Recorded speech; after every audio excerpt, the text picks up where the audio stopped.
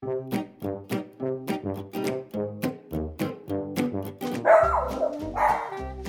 come here, buddy. You're going to be in the movies. And the person interviewing me wrote those words down, looked up from his piece of paper and said to me, "So do you think we're going to like that?" Yeah, I do what I do today, Kathy, because of a fourth grade field trip. No credit to me, just me fumbling along with what I knew at the time, and the dog being very forgiving of my mistakes. Hello, listeners. As Talk Unleashed is nearing a pretty monumental milestone, I've been thinking, what is Talk Unleashed anyway? For me, it's an opportunity to pull the hood off of experiences that I've been having and navigating and the lessons that I've been learning with the intention that these lessons can serve others. Leading by example, showing by example. It's one of the things that my clients most often say. One of the many things they most often say about my coaching is that in coaching them forward, I am sharing my own experiences. And it never fails that whomever I'm coaching at any given point in time is going through something that's a mirror for me. And so by sharing my experience, I get to help someone else. The idea behind these conversations is radical honesty, radical authenticity, and being the person willing to wander into the discomfort and share my own experience in the hopes that it can shine some light on what you're experiencing. This week, it's all about feelings. And I have to admit that when I recorded the episode itself, I was in a much different place and space, geographically and emotionally, than I am as I sit here recording this introduction. And I'm having a hard time finding the words because the feelings are overwhelming. It's family stuff and not necessarily relevant for the conversation with you all in this moment, though no doubt there will be some interesting lessons that I'll get to share.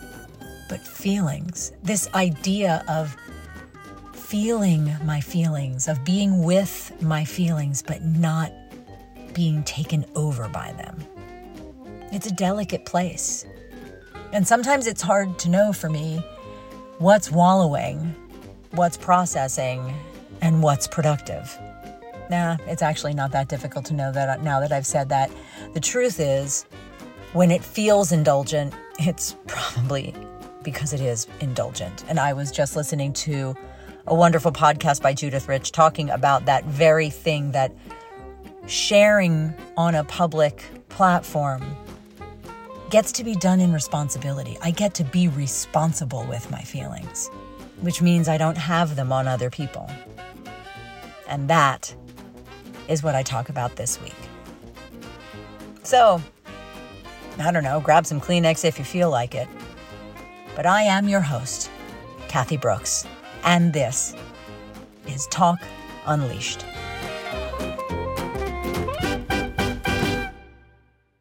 On the road again. Here I am in my car, tootling my way through the Carolinas, ultimately to go through Georgia into Florida and to spend several days with my mom, get to see my brother, and most importantly, get to go to a hockey game. It is Stanley Cup playoff season, y'all.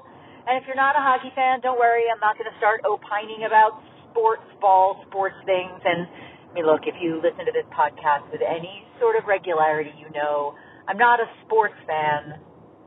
I'm a hockey fan. And there is a distinct difference. But I digress, because it's not really Stanley Cup playoff hockey that I want to talk about today. What I want to talk about today is this aha that has landed for me around some experiences I've had in the last week on a particularly persnickety thing that I've experienced in my life, and that is feeling my feelings. Now, I was a very sensitive kid, very emotional kid, and was raised in very much of a don't let them see you sweat, turn the other cheek, stuff it all inside. Emotions were fine as long as they were dramatic and superficial. But when it came to really feeling your feelings and talking about your feelings, that wasn't so much of a thing. Fast forward, I go through my own life. I go through a lot of different years of some physical illnesses that actually arose that, looking back, very much related to me stifling my voice and stifling my feelings. And what I came to realize as I started doing my deep work is there were a lot of feelings backed up that needed to be expressed. And what happened in the beginning was it was messy. Really messy.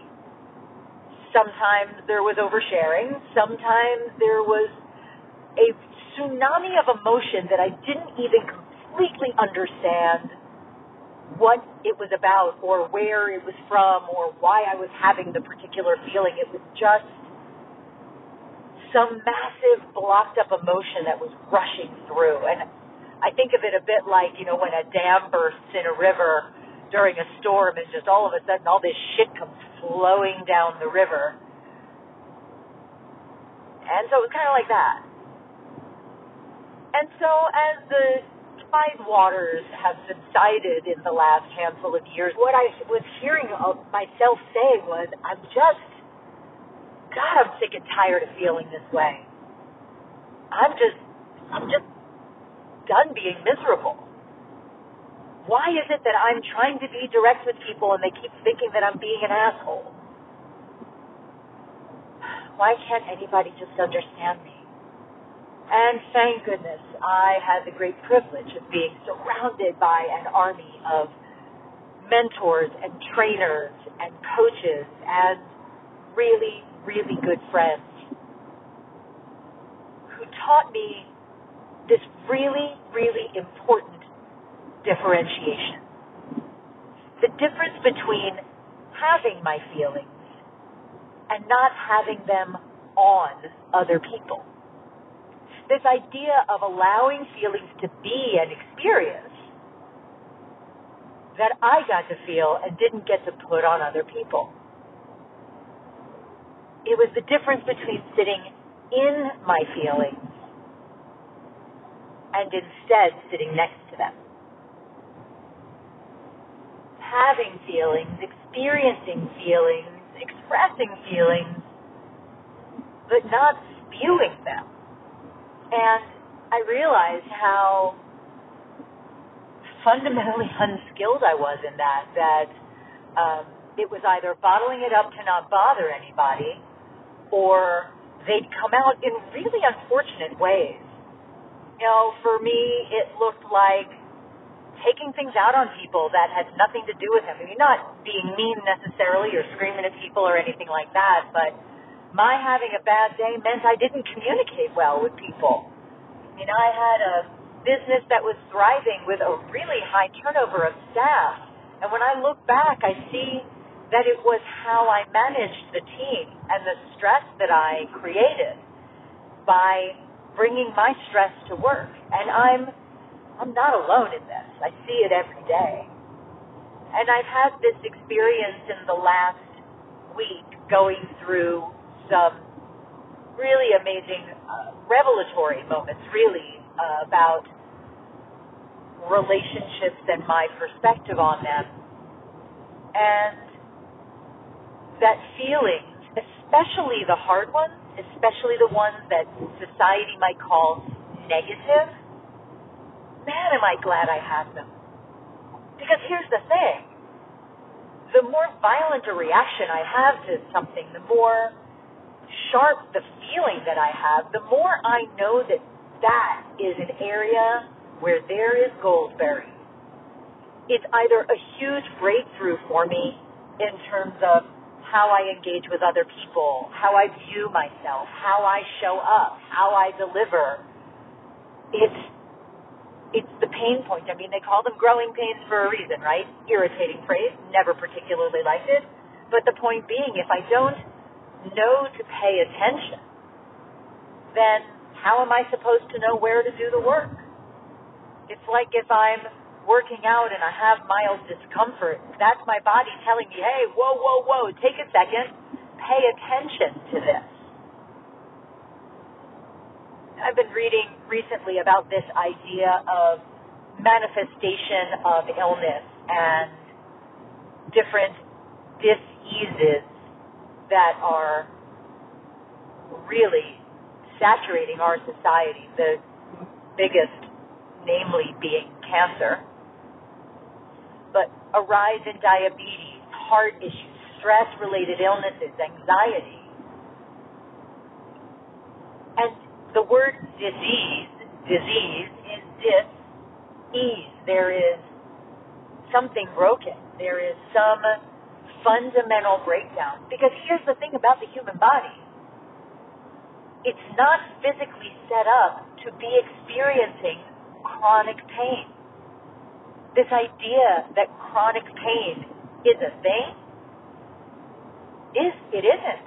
Now, I say this as someone who has, in varying parts of her life, experienced chronic illness that was persistent, underlying, always kind of there. And what Western medical practice would have me do is placate it, put a Band-Aid on it, cover over symptoms so I don't really have to deal with it, but not really get to the underlying symptoms of what's making me sick in the first place. When I was 14 years old, I was diagnosed with ulcerative colitis. It was brutal, because in 1982, they didn't have much research related to juvenile cases of ulcerative colitis or any inflammatory bowel disease for that matter. They were thought to be old person's illnesses. They weren't something that afflicted the young. So they didn't have pediatric equipment. They didn't have any knowledge of, really at the time, the psychological influence that could lead to exacerbation of the GI system or problems in the GI system. And I was in chronic pain every day. It got to a point where the pain was my normal. The discomfort was my normal. The dis-ease was my normal. Fast forward a lot of years. If you check the show notes, there's a link to a post I wrote about my experience with ulcerative colitis. I'll leave it to that for some details, because the point is, years later, after innumerable attempts at pharmaceutical solutions, I moved across the United States to California, having grown up entirely on the East Coast my whole life. And within about a year, my ulcerative colitis had gone into full remission. About 8 months after that, I was off all medication. And it's remained that way ever since. I've now lived more of my life without ulcerative colitis than I lived with it. The memories of it, though, still remain. I can still remember what it was like to wake up in the morning and feel that way. But here's the point that was interesting. I remember the morning I woke up and the pain was gone. And I couldn't figure out what felt different. I couldn't figure out why I felt so great. And then I realized that dull, throbbing discomfort that occasionally would stab me to remind me that it was there, it was gone. And I think that's what we do, we humans. We normalize. We're the frogs in boiling water. We normalize to emotional and physical discomfort until that's what we know. And so it's an interesting exercise, this exercise of being with my feelings, letting my feelings exist, but not being defined by them. Some of the darker feelings, the ones that were the most ponderous, the ones that were the heaviest, the ones that led me to the darkest places, I was so defined by them for so long that letting go was actually in some way kind of scary. Who was I without them? What would it look like to exist without them? Even though fundamentally I understood on an intellectual level that my life would be better. I mean, I understood that not being angry, not being frustrated, not being sad all the time, of course, that's a better thing. Logically, of course, that's a better thing. And at the same time, there was a comfort in it. There was this safety in knowing what was going to happen, even if the thing that was going to happen wasn't particularly pleasant. It's an interesting thing, that letting go process. And coming to realize that I can sit alongside those feelings and be familiar with them and be curious about them without having to be defined by them. We did it again. Another episode of Talk Unleashed. It's so great to have you here. And you know what would be even more great? If you could scoot over to Apple Podcasts, Google Podcasts, maybe even Spotify, and leave a review. Over on Apple, you actually have the chance to say a little bit about the episode. Spotify, just throw some stars on there, hopefully 5. It helps us get seen and helps ensure that this conversation and conversations like it keep getting heard by the people who need to hear them. So do us a favor, hop on over and leave a review. And in the category of saying awesome things about awesome people, huge thanks to my producer, John McClain, and the team at Monster Sound and Picture. They are just the best. And if you've got ideas or questions or feedback, I read all the email that comes in, so feel free to toss a message to talkunleashed@gmail.com. That's talkunleashed@gmail.com. Let me know what you like, what you don't like, who you want to hear from, all the groovy stuff. And most of all, thank you. Thank you for listening, for being part of the conversation, and for keeping the conversation going. See you next week.